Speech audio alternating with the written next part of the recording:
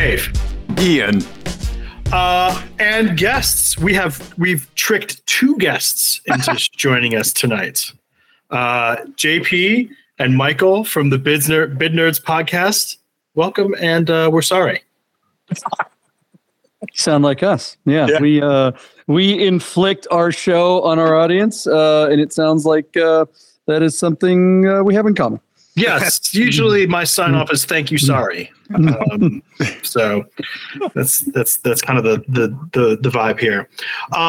So for anyone who doesn't know, I was lucky enough to be on your show a couple weeks ago. Bid Nerds is a very fun format. You get to it's like an interactive, Price is Right format for car auctions. How did all of that come about? Like, what was the origin of that? Man, everyone in the world is watching and has been watching the BAT auctions. If you're a car fan, it's just gotten bigger and bigger and bigger over the years. I know my partner Michael Deeb and I have been watching those auctions since before BAT was even an auction site. So, when it kind of hit peak there, when everyone was stuck at home for a while, it was like, you know what?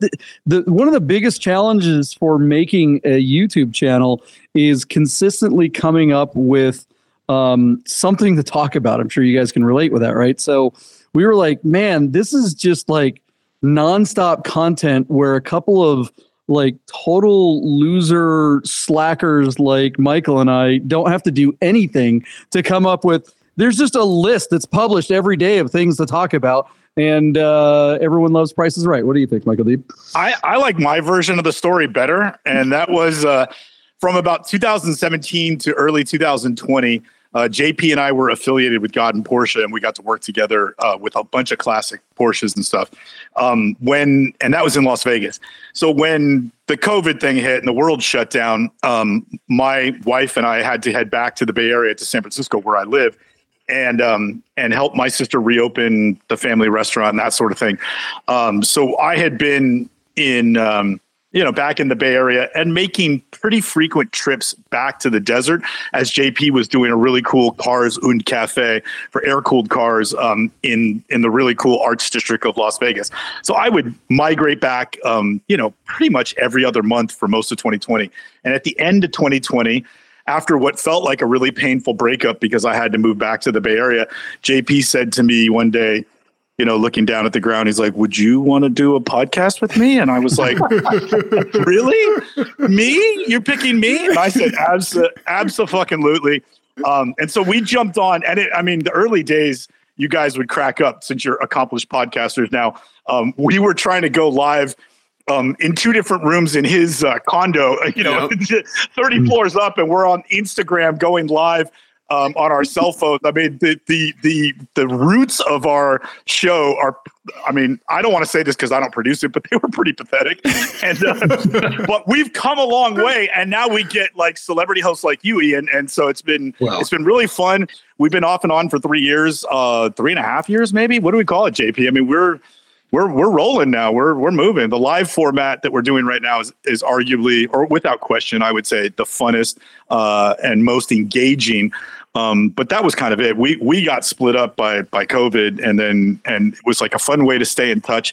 And a sign of the times was when you met with your car friends, you talked about, did you see that really cool, that car that just closed? Did you see that number? Holy shit, what were they thinking? For better or for worse. And so John, because he's the creative genius of this mastermind thing, figured out a way for us to take that conversation to the airwaves. And so here we are. I do like the idea that do you want to start a podcast with me is basically like the middle-aged white guy version of like a friendship bracelet at this point, right? Yeah. Right. I've been pinned to him since sophomore year, and it's been great. But I think our origin story is pretty similar, right? Where Dave and I got set up essentially on a date by our wives. And Dave was like, the next time we hang out, we're going to record it. And that was how he roped me into this. I got down on one knee. Yeah. I hired a photographer to record it. Yeah. When you're trying to find a podcast partner, it's like there's a lot of criteria. Like, okay, expertise, who knows cars, who has no life, and is willing to, make a commitment to X amount of time per week. I mean, that's and let's be honest, it's the latter, which is the most important of the criteria. Let's just get to it. No, it's true. That's a great point, because I think like ultimately something that really resonates with folks is when people have a podcast and ultimately the through line is that they're just friends. Right. Yeah. Like Ian and Dave are friends. JP and Michael are friends. The show, right? Friends. Yeah. Or at least let's just say it's good that we have 1,000 or so miles between us, right? I mean, frenemies is even better. That's even more compelling. Right? Yeah. There's antagonism, right? Like, this is man versus man. Yeah. Right. Yeah. When we see turquoise and I go, that's blue, he says it's green. You know what I'm saying? I like that. Yeah. No, that's great. I love the show format. Yeah, it's delightful. It's such a great source of content. I mean, whenever there's amongst friends, I think a lot of like car folks have this in common, that whenever a certain kind of car, a certain make, model, specific thing comes up on one of these sites, anywhere. Right. Like you're texting someone, like you're always we're always texting about a Saab Viggen. Should one come up anywhere. Right. Because we're that masochistic. Right. But so somebody ordered torch steer. Yes. All of it. Yes. That would be me. So I love that, like, people connect over like these auctions and the content that shows up. Yeah. It's fantastic. It's really well. Go ahead, JP. No, go ahead, Deep. Well, what JP was alluding to earlier was this incredible flow of content that is coming, because every day you turn it on, there's 100 new cars between all the major sites. And in the early days, when the two of us truly had no life because the world had shut down, we were doing 5 cars a day. 5 days a week. If you can imagine, that you were a daily show for a while. We were daily with 5 cars. Now we barely. Plus, it was reconciliations of the bids that we had made the day before, and new bids. So technically, each episode we were talking about 10 cars. Yeah, every episode. The show was like an hour to 2 hours long, and nobody was watching it. Like 4 views, and she's like, I think we should change it up. And I'm like, no, it's great. Don't mess with it, because I don't know what I'm talking about. But now, now that the world is open for business again, and we do, I try to have lives. It's amazing how we struggle to be able to get 3 or 4 cars on there and do that twice a week. We were doing it once a week, but now we're doing it twice a week and live, and it's really come together. The other fun thing has been, what has really kicked us up a notch was John's like, okay, we got to put our heads together and think, who could we invite that would be dumb enough to ruin their reputation and come on the show with us?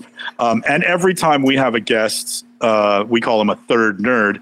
Nice. We always get a spectacular spike in viewership because there's somebody else on there that makes the show 100% more interesting. So that's a really big deal for us. So if anybody is dumb enough to invite us on, we feel obligated to say yes, because we know what we can do for a show, No, we really appreciate it. Yeah. So thank you for being the podcast couple we're swinging with this evening. Yeah. So what's the safe word? Vegan?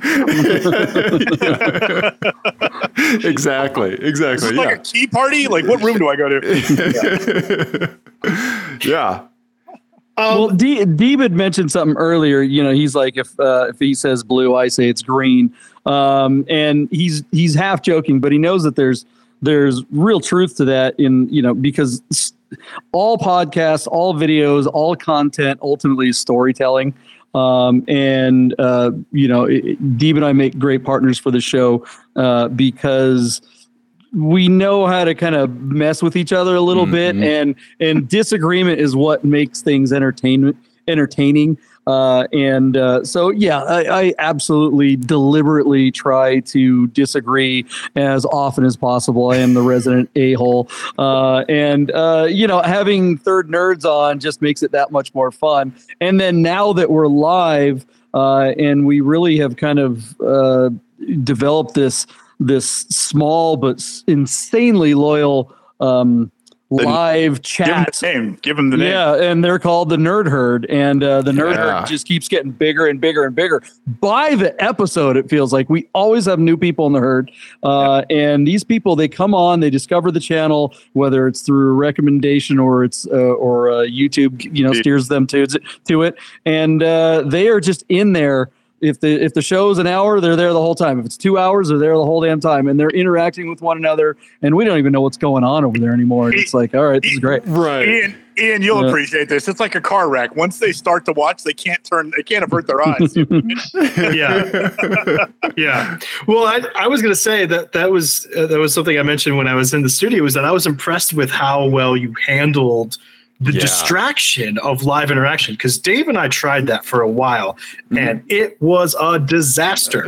Like I would just get lost, reading things, and then the show only works when the two of us are talking to each other.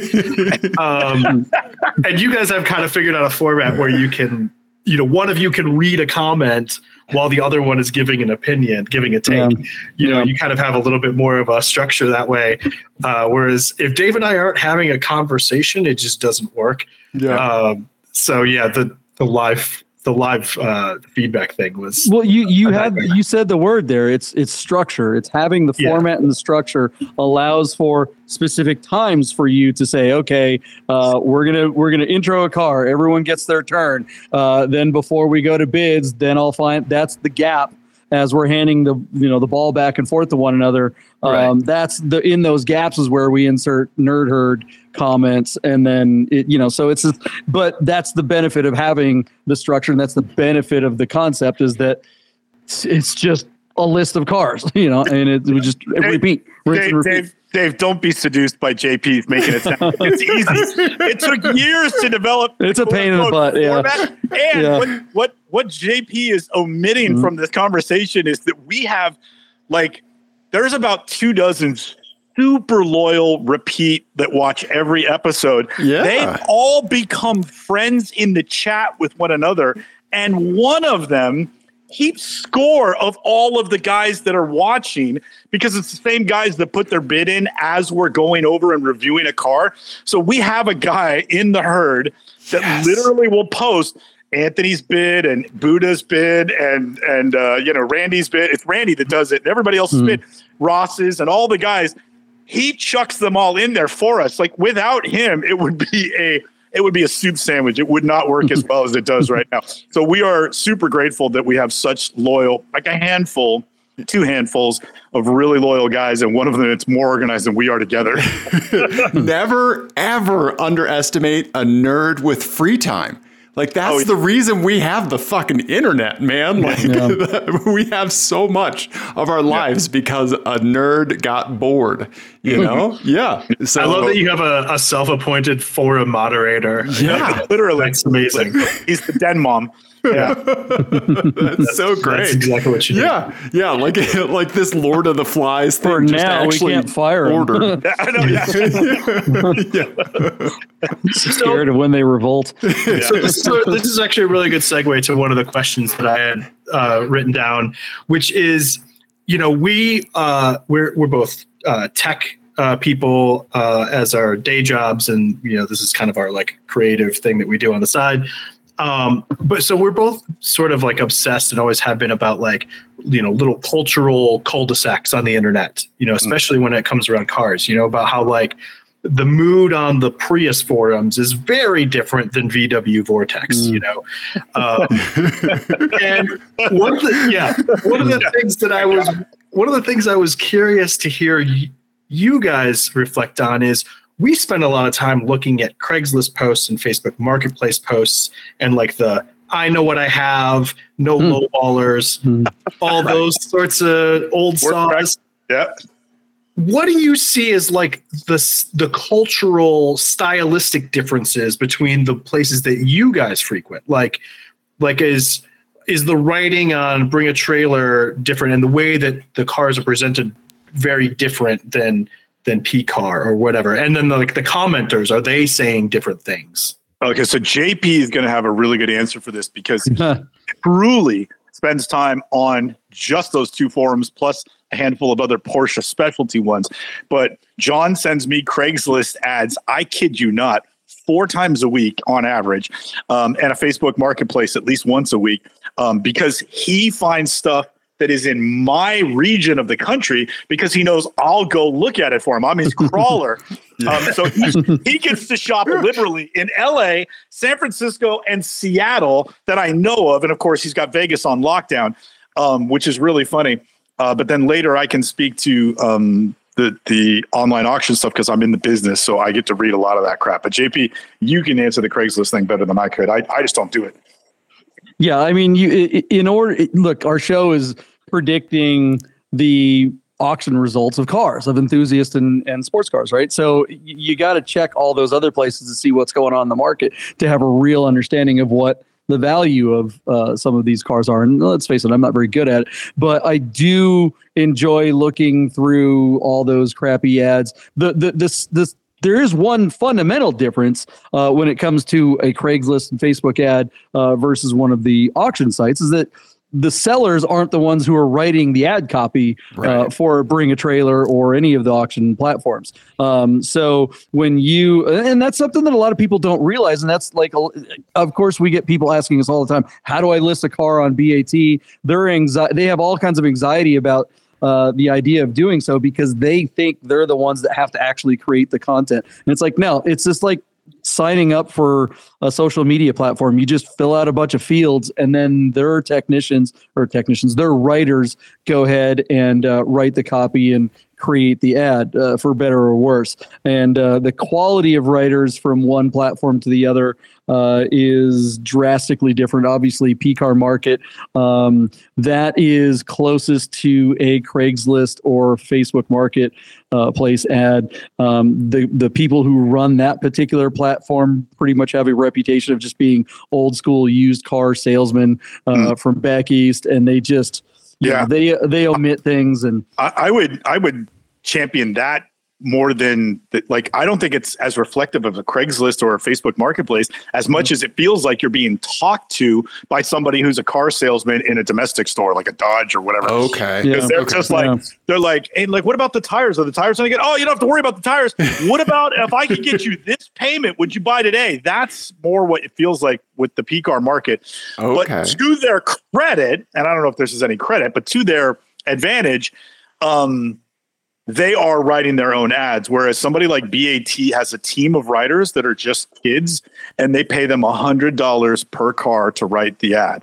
So they're doing as many as they can. They're not very good. And oftentimes, especially like as a Porsche person, John and I can read a Porsche ad on BAT and we'll know right away if the person knows what a Porsche is or not, because there's just obvious things that are either missing or glazed over or whatever with all the particular generations. And if they're not addressed, or not spoken to in a certain manner, or if they describe something incorrectly without using the Porsche vernacular, because it's a brand that really does have its own language, we can tell right away that it was just written by some kid that was in it for the $100, not because it's a car person, which is kind of a bummer, Yeah. Well, I mean, BAT, they're putting out 100 cars a day they're fielding. Cars and Bids, the next biggest, what's that, Deep? 7 days a week. Yeah, 7 days a week. Cars and Bids, that's Doug DeMiro's platform. He's maybe on a good day doing a couple dozen, but usually about a dozen. And then PCAR Market's doing 5, 6, maybe a dozen on their best day.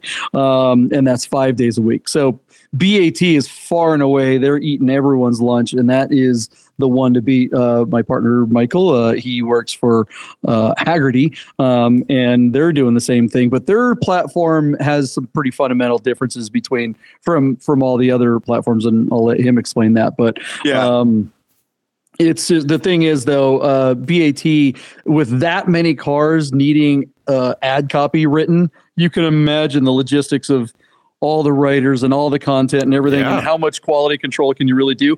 But that's what the community is for. And I think that was part of the second part of his question, is that what happens when the ad copy is incorrect?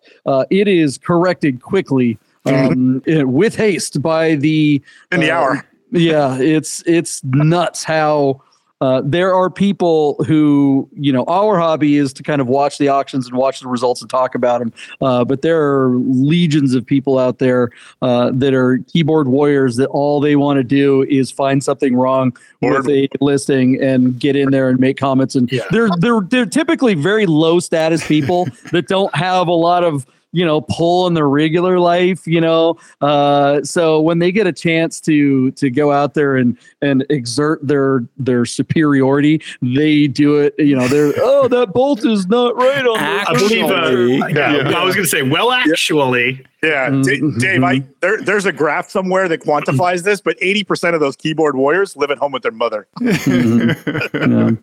Yeah. So but the thing is, it's the community of commenters there, and there is that small percentage of them that have a big voice and have a big presence in the community. But a lot of times they uncover BS, and that's good because it keeps the most of the listings on all three platforms are kept honest because of the community being in there and getting down to the nitty gritty. Even PCAR Market, that a platform that if they had their way, they would just lie through their teeth. If they had no one checking their lies, they would just go, "Hey, here we go." But they can't get away with the stuff that they'd like to get away with, and that's why you see so often PCAR Market has something called the deal tank. We like to call it the chum bucket, and that's different from the other platforms. If a car fails to sell at the end of the auction, it goes into a classifieds list that they call the deal tank. We call it the chum bucket because it's just basically full of failed cars at there's way a over Ferrari Testarossa desk lamp on there. Yeah. Oh yeah. It looks like a phallus. Yeah. Yeah. Oh yeah. Yeah. It's a desk lamp. It's a desk lamp, Mom. Really. Why is it covered in Vaseline? Comes in a nondescript brown package. Yeah. Okay. Yeah, it is. I will say it is genuinely amazing. That's always one of my favorite things about. I don't read all the Brewing a Trailer posts or all the Cars and Bids posts, but those two in particular, I feel like when like anytime there's a Saab online, Dave and I will get texts, or if there's a Volkswagen R32, I will always get a text from somebody. And it's amazing if you scroll down, it doesn't matter how like crazy obscure the car is, there's someone in the thing that says, I've had 6 of these. I know they only made 14 of them, but I had 6 of them. Yeah. And this is what you got to watch out for. And they have like way better information than the more obscure car it is, the more likely one or two guys have all of them. Yeah. Right. Yeah. I have personal experience with this. Yes. Yeah. I produce a lot of content, not just Bid Nerds, but one of our other shows. I have a partner, a very good friend of ours. We reference him often, Rami. I'm in the Rami studio. He, on one of his shows, he had joked around about how his girlfriend had an 80s LeBaron. And so I went out, the next day and got on Craigslist and found one for sale. Yeah, it was. So I go out to look at it. It was a couple of grand. I was expecting it to be just a complete pile of crap, but I just needed it to run enough to get from the seller's house to my buddy's house when we were going to do the podcast that night. And so I get there and I'm looking at it and I'm going, and I was in a hurry. Like I literally had like an hour and a half to get back and do this live podcast. And I'm like, wait a minute, this thing's really. What the hell? This is really nice. You called me. I remember that. Yeah. That was hilarious. So I paid the guy and I'm driving it back and I'm like, it had 50,000 original miles. This thing was like hermetically sealed. It was a convertible manual 1988 LeBaron with white on like navy blue pleather. It was What? And I couldn't believe how nice this car. Platform. Yes. The only thing that didn't work was the pop-up covers for the headlights, the motor. Yeah. So, because our plan was literally to blow the car up. I showed up, Rami came out. He thought it was hilarious. That was the whole shtick. And then we're talking about blowing up, and we're all looking at it going, we can't, this is way too nice.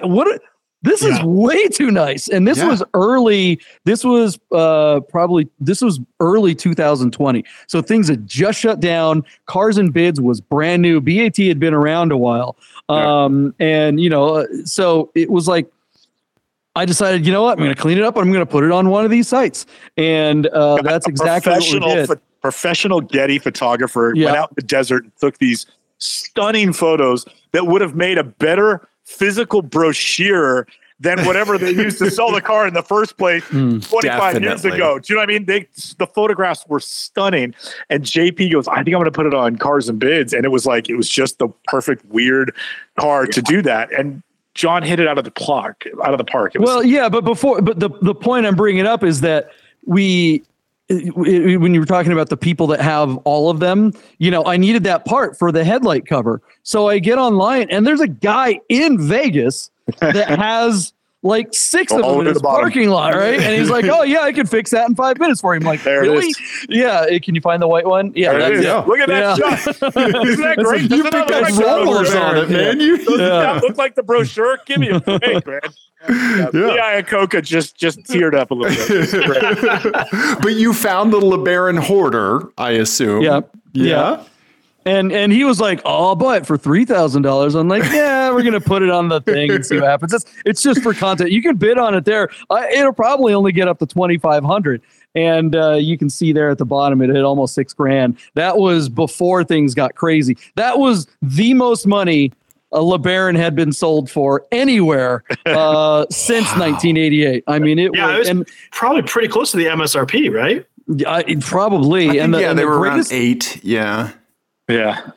The greatest thing about it was that the guy who bought it, he brought his girlfriend into town. I had said in the ad, I'm like, if you come to town, I will put you up in a casino or a hotel on the Strip right across from where I live, and you can make a weekend out of it. So they flew in, and they were so excited about it. And the guy that I don't know if I can say this online, like his girlfriend was the great granddaughter of Motorola, like literally a billionaire. Like they own like an astronaut's house from the 50s. I mean, it's wow. And they wanted this car because it was like, LA is so douchey. We want something cool and kitschy. And they came out and they didn't stay at the hotel, but they love the car. And I'm still friends with him today. And he's a huge fan of the show. And I saw him just a few weeks ago. He came into town. That's amazing. We've had him guest nerd on the show while he was like in his vacation house in Mexico. I mean, he's such a nice guy. Matt, can you come on? I don't know how good the internet is in Gestad.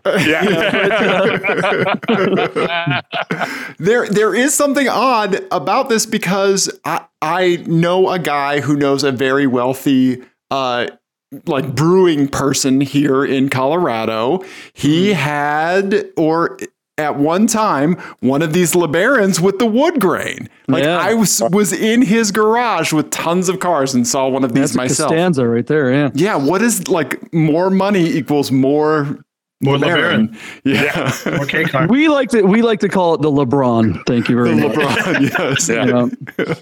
I see that authentic simulated wood grain paneling, and I think of what was it, Clark Griswold in the Family Truckster, right?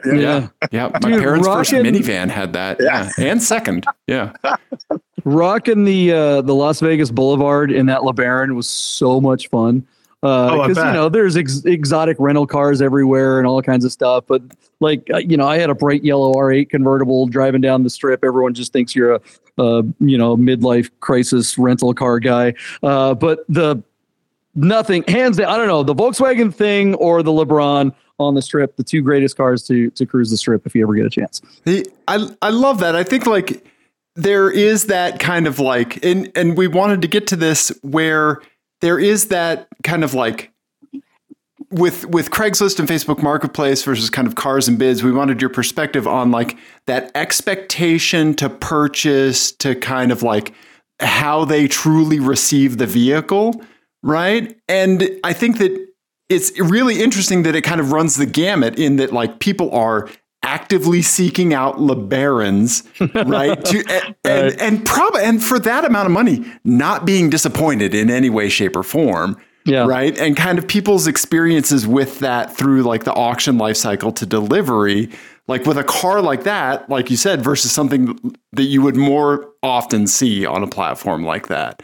Yeah. Like what has been your experience around that kind of like that expectation, satisfaction, those kinds of pieces post, winning the auction? Deeb, I'm going to hop in here, and I know Deeb has a lot of experience with this, but one thing I want to make clear that a lot of people do not understand about the top 3 auction sites, and most of them, they are essentially a dating site. Mm-hmm. So when you win an auction, there is no mechanism to automate the payment.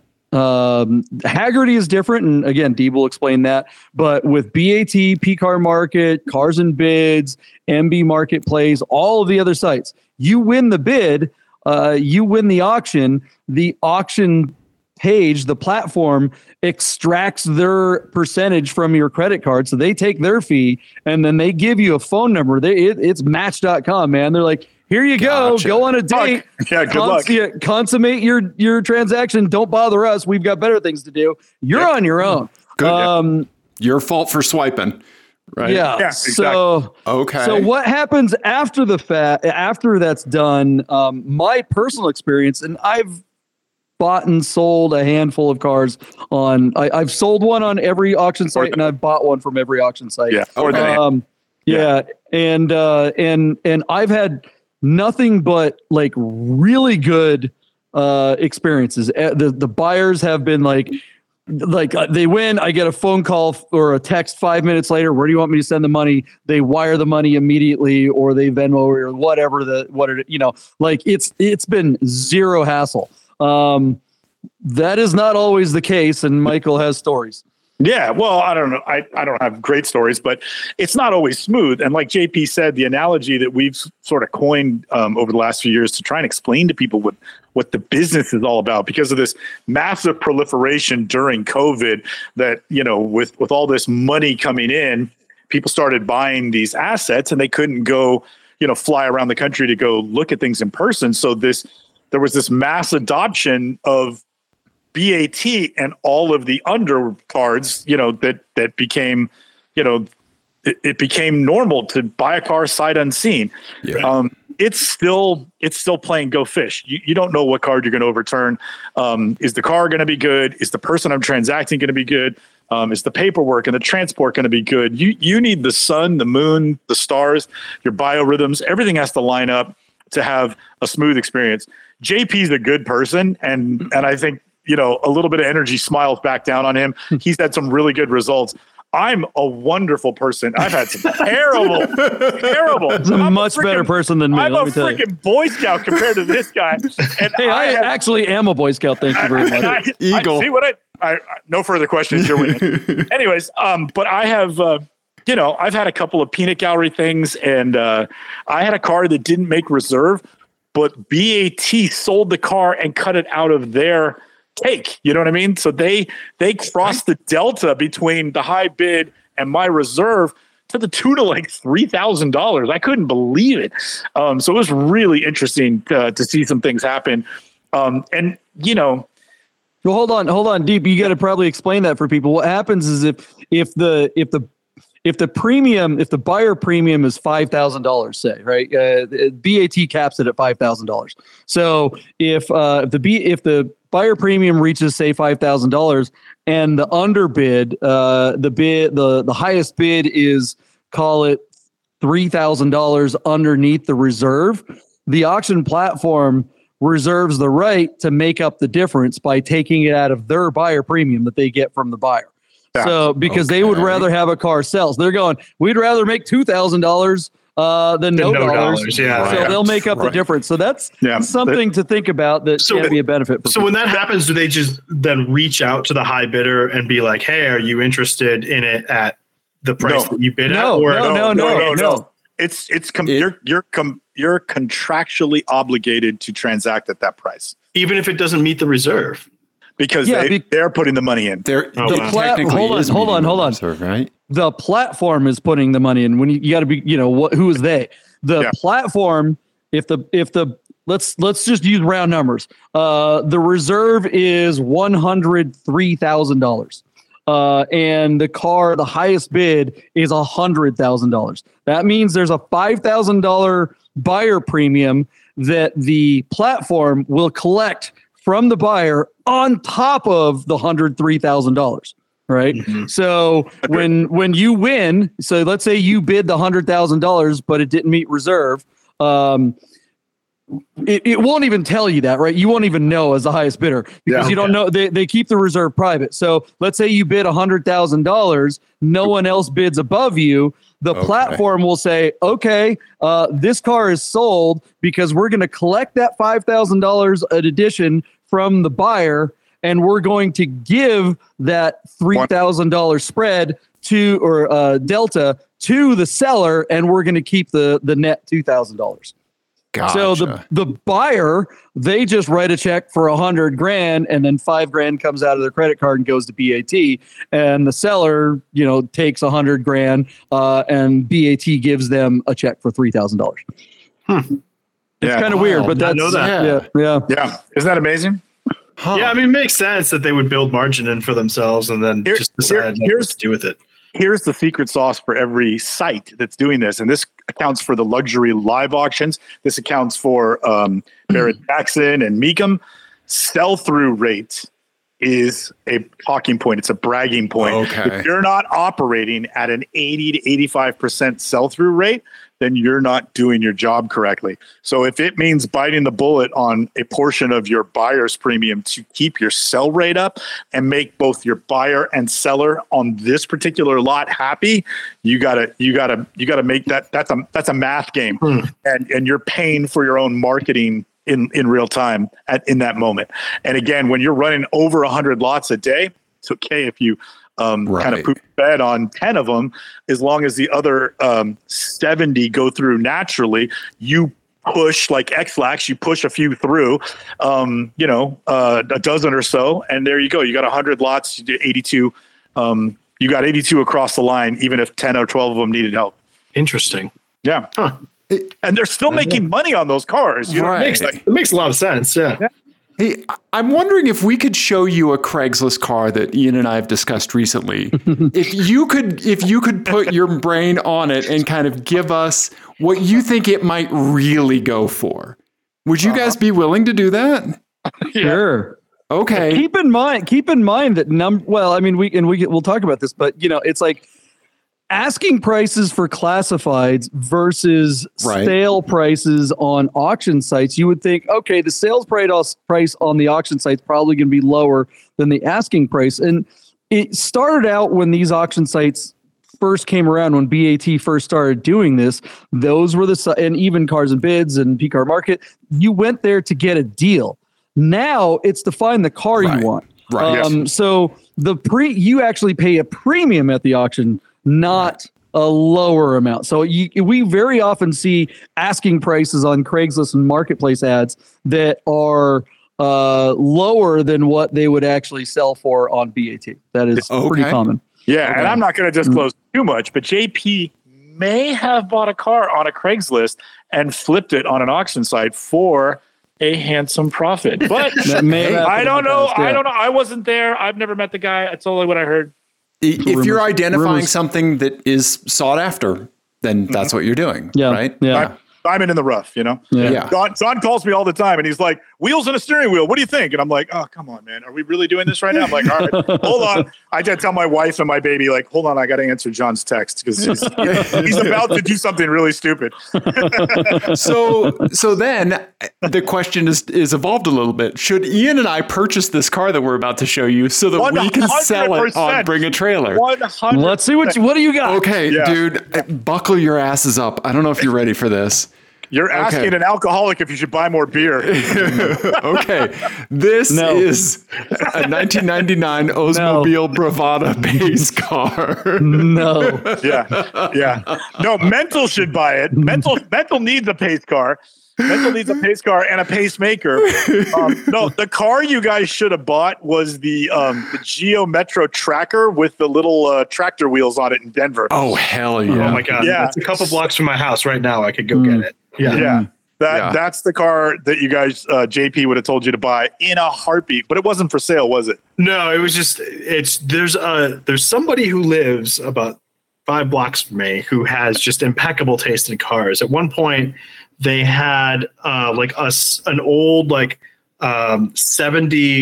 F-150 like with Sundowner stripes. I mean, gorgeous in like this dark green with like the Sundowner thing, and an original Mini Cooper. That was their 2-car garage, which I think is maybe the perfect 2-car garage. Yeah.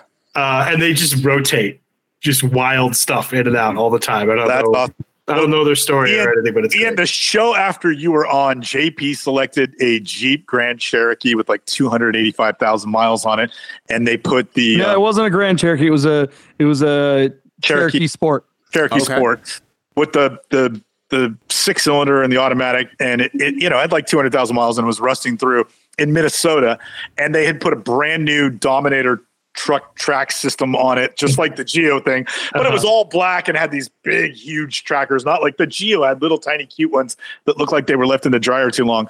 But John loved that car, and I laughed because I'm from San Francisco. I don't speak mountain. I don't understand. Right. I was like, why would anybody buy this? Boy. Yeah, absolutely soft hands. So JP thought it was hilarious, and it failed to sell. This thing's really cool. How many miles are on this? 12,000. Yeah. What is it? This is what? A Buick what? This is an Oldsmobile Bravada, VIN number 1. If I refresh this, is it going to be sold, JP? What the hell? It's a pace car. No, I just bought it. You're screwed. Dave, when's your birthday? I don't want to tell you because I don't want this car. What month is your birthday? It's November 30th is my birthday. You could buy this car on your birthday. I promise. It'll still be there. Yeah, right. Nice. It's a really small market that's looking for a green and white pace truck. Pace truck. Why do they call it a pace car? That's hilarious. Because it was for the Indy Racing League. Yeah. Oh, is that right? The IRL? Yeah, it was. Yeah. Ostensibly. Yeah. At 25 grand, there's, I mean, yeah. So there's a lot of cars like the LeBaron and stuff like this that definitely fits into, like, they call them young timers because anything that's in the 80s and 90s kind of fits into that category. If you can get them at a whimsy, it's like, okay, it's $5,000 or it's $10,000, whatever, fine. This will be a fun thing to have. But you start getting into that 15, 20 or more, and it's like, no, it's got to actually have some intrinsic value above and beyond its nostalgia play. And this is just not a good car in the first place. So with it being a bad car at its core, even though it's got 12,000 miles, I mean, it's a Oldsmobile. No one's nostalgic for an Oldsmobile that isn't already an old person in a home. I mean, this is not for, there's no millennials or Z generations going, oh yeah, my grandparents had one of these, so I want one. So I'm going to spend $24,000, maybe 5 or 10, but Now, I will say there are some ride or dies for Oldsmobiles. Like there's some kids who are really into Oldsmobile on the internet now, but they want Auroras. They don't want a Bravada. But let me give you some numbers to crystallize what's going on here. The MSRP on this car was $31,000, so they were all about $35,000, right? Okay. ABB fair purchase price today is $2,200 for a 1999 Oldsmobile Bravada. Yeah. So the fact that they're asking, and again, I mean, take retail book at 10 grand or 8 grand or whatever. They're asking probably 100% over retail book for this car because of the paint job and the low miles. There is no Oldsmobile Bravada in the world that's worth over book. So, as a novelty, they price themselves out of a novelty purchase. What JP's saying is it'd be fun to get if it was less expensive than retail, but this is probably 100% over retail. Nobody's going to, that car will be available on your yeah. Deep, don't you think? I mean, it's like, it's one thing you can definitely get overbooked. I could see this car if the book value is what, $2,200. $2,200. Yeah, I could see this fair if it's VIN number one, right? Yeah, right. Yeah, but like I could see getting 5 or 10x of that. No, anything under 10 grand can be a joke buy. Right. You know what I mean? There are people that will spend 10 grand on, because like before all, we have a drinking game on our show. Every time I say inflation, 5,000, 5,000 is the new 2,000, 10,000 is the new 5,000. Do the math. And so 10,000 is the new 5,000. So 10,000 is throwaway money for a lot of people. People will throw away 10 grand. Oh, look, it's like my LeBaron, right? That LeBron that sold for about $6,000 on Cars and Bids in 2020 would probably bring somewhere around 12 now, the exact same car brought to market, because it is a nice car, and it's actually kind of a fun car, unlike this Bravada. Yeah, right. I mean, having 3 pedals in anything classic makes it worth a premium. This car doesn't have a nice driving experience. It doesn't look good. There's no utility factor, even though it is an SUV. It's just like it's going to sit there for a long time. We had the same instinct. Ian, could you run the show for a bit? I need to unsend some emails. Can you cancel a bank check? Is it too late? Yeah. Dave, how much did you put down on it? Right. Yeah. Thank you for entertaining us, because this Bravada's probably gotten more press than it did ever. So I'm guessing retail book on this car is 10 to 12,000 bucks with the single pace thing, the number one VIN number and the low miles. Retail book is 10 or 12. So if they had priced this thing at 15 instead of 25, I think they'd get calls. But at 25, Dave, if you want it, it'll still be available on your birthday. Okay. If this were on BAT, I would bid $14,999. I don't think it would make 15. Yeah, okay. That's where I would be. And you wouldn't feel too good about that, huh? I mean, I think you'd be fine. It's not when I bid first at 11. Yeah, going over deep is not something I do typically. But I'm usually the high bidder. Yeah. Okay. I'm the optimist. Yeah, he's the dark cloud over there. I'm always worried about World War III and inflation and all that stuff. So I'm like, whatever. Nobody's gonna want a car now. Okay, maybe this car could be good in apocalypse, right? Does it fit the whole, can this be a terrorist technical? Can you cut the roof off and put a machine gun up there? I don't know. I feel like keeping a low profile in the apocalypse is a good idea. Bright green and white stripes. Good point. Stick with the Toyota for the technical. There you go. Yeah. Okay. Before we run out of time, I want to make sure that we get to a game. We play a game on this show where we match vanity license plates. Yes, I saw you guys do one. That was awesome. With cars. Thanks, Michael. And it really rewards gross generalizations. And I created one for you guys. And Dave can play along with you. Yeah. He may have seen one of them before. I can't remember. But I have the memory of a goldfish, so who knows? JP, Ian takes this very seriously. I mean, he brings like reason and critical thinking to it. I was so impressed that he just didn't go, I don't know. And then Dave gave him the answers. Like Ian put a lot of thought into it and then got all 3 of them right. See. That was pretty good. Right. There was the Jeep, the CLA 250 and the Subaru. I was so impressed. I was like, damn. He is a plate whisperer. Oh, my God. Okay. You know what, though? It's cultural learnings of the United States. I think Borat would be good at this. Yeah, no, I think you're going to be great because you just trust your instincts. Yep. People tell on themselves with their vanity plates more than you would think. So you'll do fun. You'll do just fine. Yeah. Well, if you take it in. Dave, you'll have to promise me you'll zoom in on the tires like he did on the Jeep and the bumper and the paint. We will on do the zoom and Mercedes enhances. was Absolutely. very good. Absolutely. Zoomies and Yes. enhances. Yes. Yes. So this one is called Toy Box. Oh, shit. Okay. Here we go. All right. So up top, we have a silver Mercedes SLK. Yep. Okay. Then we have a dark gray Toyota 4Runner.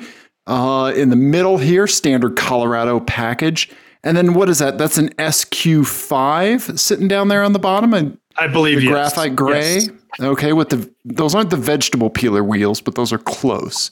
Yeah. Okay. All right. But JP, clearly the star boy is going to be the Mercedes. I would think. The question is, what does D&R toy mean? Is that anything dirt and road? Yeah. So we have Toy I Boy, can't- Star it's super Toy, small. and It's DNR super Toy. small. Oh yeah. Here you go. So here's the plates. D and R. Okay. Yeah. D&R? People Dirt? getting fancy with ampersands. What the hell? I didn't know you could use an ampersand in a. Some of these states have gone because we have people from like around the country now who are sending us these things, and people You can get hearts in Yeah, California. you can get emojis in places now. Yeah. Fancy. True. What was their Kids plate? these days. Eggplant, peach, left pointing finger. Oh, yeah. Exactly. Okay. So we have DNR Toy, Star Toy, and Toy Boy as the plates. Mm-hmm. We've got the silver SLK with a little bit of curb. They pulled too far up on the parking block. Yeah.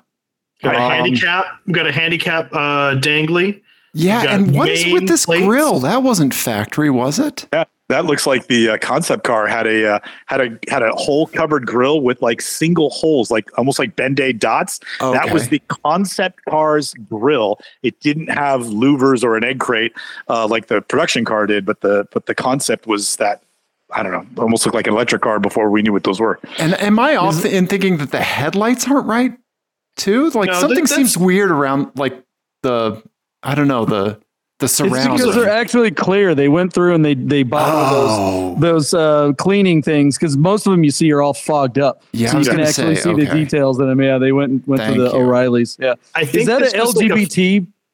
Is that an LGBT license plate frame? I can't tell. It's so small. It's Maine. It's from yeah, Maine. it's Maine. It just It says looks Maine. rainbowy. Yeah. Okay. All right. Okay. Fairly So, stock Will you scroll down to the next car for us?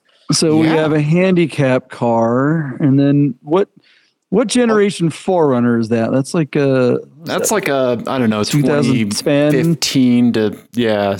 That's Yeah. a Colorado plate, JP. okay. Yep. You got a trailer dealer- hitch. Trailer Has a hitch. dealer installed license plate frame, so not Yeah. much to go on there. Yeah. Yeah. And then lastly, the SQ5 California plate, like a Los Angeles car dealer plate frame. It's got the roof bars. Yep. And yeah. And that's really it. Nothing really kind of stands out to me on this one. So right. so how's this work? So who go? So you're going to do you do one Highlights car at a time? magazine style, right? You're going to match the text to the car. You guys can work together co-op mode, or you guys can come up with your own answers. It's up to you. Mhm. So do you start with car 1 and then everybody makes a guess, and then car 2 everybody makes a guess, car 3, or do you just go all 3 in one swoop? Like There are no rules here. Cats, No rules. Dogs. Yeah. Okay. It doesn't I mean, matter. my Cats gut's and telling dogs me live that together. Toy Boy is jumping out as the 4Runner just because Toyota folks love to lean into the toy, but that's my take. you are incorrect, sir. It's DNR is dirt Oh, and DNR. road toy. So that and road means toy.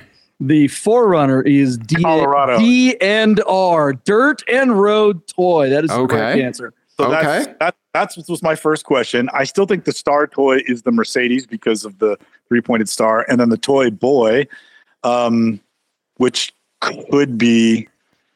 Well, anyways, I think that could be. Yeah, the toy boy is the Audi because he's got his skis Yeah. on the roof rack. He's got his kayak. He has his whatever the hell else toys that he puts up there in the back, and he goes hiking and he goes driving around, and he thinks he's a toy boy. Should be soy boy, but that's fine. We know what we're talking about here. And I'm with Deeb on the Star toy being the convertible, but I don't think it's because of the star on the hood. I think this another low status person. This is a person that's going to get into. No, you can see the stars. They're all up there. They're going to get deep in the comments. Look, our number one most commented video on any of the hundreds of episodes that we've done was the episode we did on an AMG SLK. SLK people think so highly of themselves. They think they're the greatest cars in the world. They think anyone that doesn't think and doesn't recognize the SLK as the greatest car to ever have been put on this God's green earth. If you don't think that the SLK is like peak automobile, then you are just subhuman trash, and you should be burned in one of those chambers that had the same logo on the side of it back in the 40s. Yeah, the Star toy is definitely the convertible. See, I fit a Holocaust joke in there just for Deeb. Is this the part of the podcast where I unveil my Chrysler Crossfire full back tattoo? Yeah. Yes. You become a permanent nerd on the show with us. Yeah. The SLK guys will not recognize you with your Crossfire. Sorry. Okay. You don't get to wear the same hoodie with them. It sounds like the bid nerds are in cahoots. You guys have I like Star Toy for the SLK, but I'm gonna flip Toy Boy and DNR Toy. Yeah. Okay. Oh, okay. So you're gonna put Toy Boy on the Colorado 4Runner and DNR on the Audi, huh? Yeah, DNR, because I think it might be a wacky mountain bike person. All right. Yeah. Could be. But that's I didn't see the long things for the wheels on the crossbars, and I would think bike person. No, they don't have trays up. Yeah, there's nothing on the crossbar, so there's just the crossbar. So you can do that's wanting to be a mountain biker and telling people you're a mountain biker is very different from being a mountain biker. Right. Well, hold on. Why do you think DNR is on the Audi? Is that what you're saying? Yeah, I think that's like the person that wants to advertise more that they are a dirt and road kind of person. That they I don't know, for some reason that's what my gut's telling me, that they're more interested in telling you what they are doing than actually doing it. Yeah. But see, the lack of the bike rig and the lack of the kayak attachment and the lack of any of those specific things means that it's agnostic to all of them, which means Toy Boy being plural, lots and lots of toys. They couldn't afford the S. They could have been Toys Boy. That would have been weird. I think that we all might be losing because we're trying to bring reason to something that fucking crazy people do. Yeah, Dave, you see what I'm up against? Instead of just saying, "Oh, okay, that's what you pick," he's trying to convince you that his pick is correct. That's what I have to deal with every night on the podcast. So man, I'm going to say this segment has been extremely successful in that you guys have given just really, really impassioned arguments on all sides for answers that are 100% incorrect. Oh no, is that right? Where are you at? Do you want me to show the answers? Let's reveal the answers. Oh my god! Here we go. We have DNR Toy on the SLK. Are you fucking kidding me? That's totally shopped. I said Toy Boy on the 4Runner. Yeah. Okay. Star Toy. Jokes on you. Dirty cheaters. Jokes on you. Cheaters. I don't know how to Photoshop. My read on this is DNR Toy. This is a lovely older, retired couple who finally got their convertible, their Mercedes convertible, right? Yeah. And that's this is Dennis and Rhonda. Yeah. Right. Deborah and Ronald. Yes. It's Dead and Rich. Yeah. And then if you go down, I did cheat a skosh. So Toy Boy, Toyota Boy, right? I cheated a little bit on the Audi because I covered up a little bit of the license plate frame this is a Los Angeles Stars license plate frame. Okay. What is it, Starboy? You know what? That might Star Toy. Yeah, Star Toy. box, the toy box selection of cars. Yeah. Because Starboys, those were the early crotch rocket wheelie guys that back in the 2000s. But yeah. I gotta go, guys. Yes. Well, your timing is good because we are done. Michael and JP, thank you so much for joining us. I had a ton of fun on your show. I hope you had fun on our show. Oh, for sure. It's a good time. Thanks, guys. Yeah. And everybody else, text us 720-515-1391. We love you. Thank you. Goodbye. Bye. Bid There you go. Nerds, Sunday and Wednesday night, live. On the YouTube. On the YouTubes. On the tubes.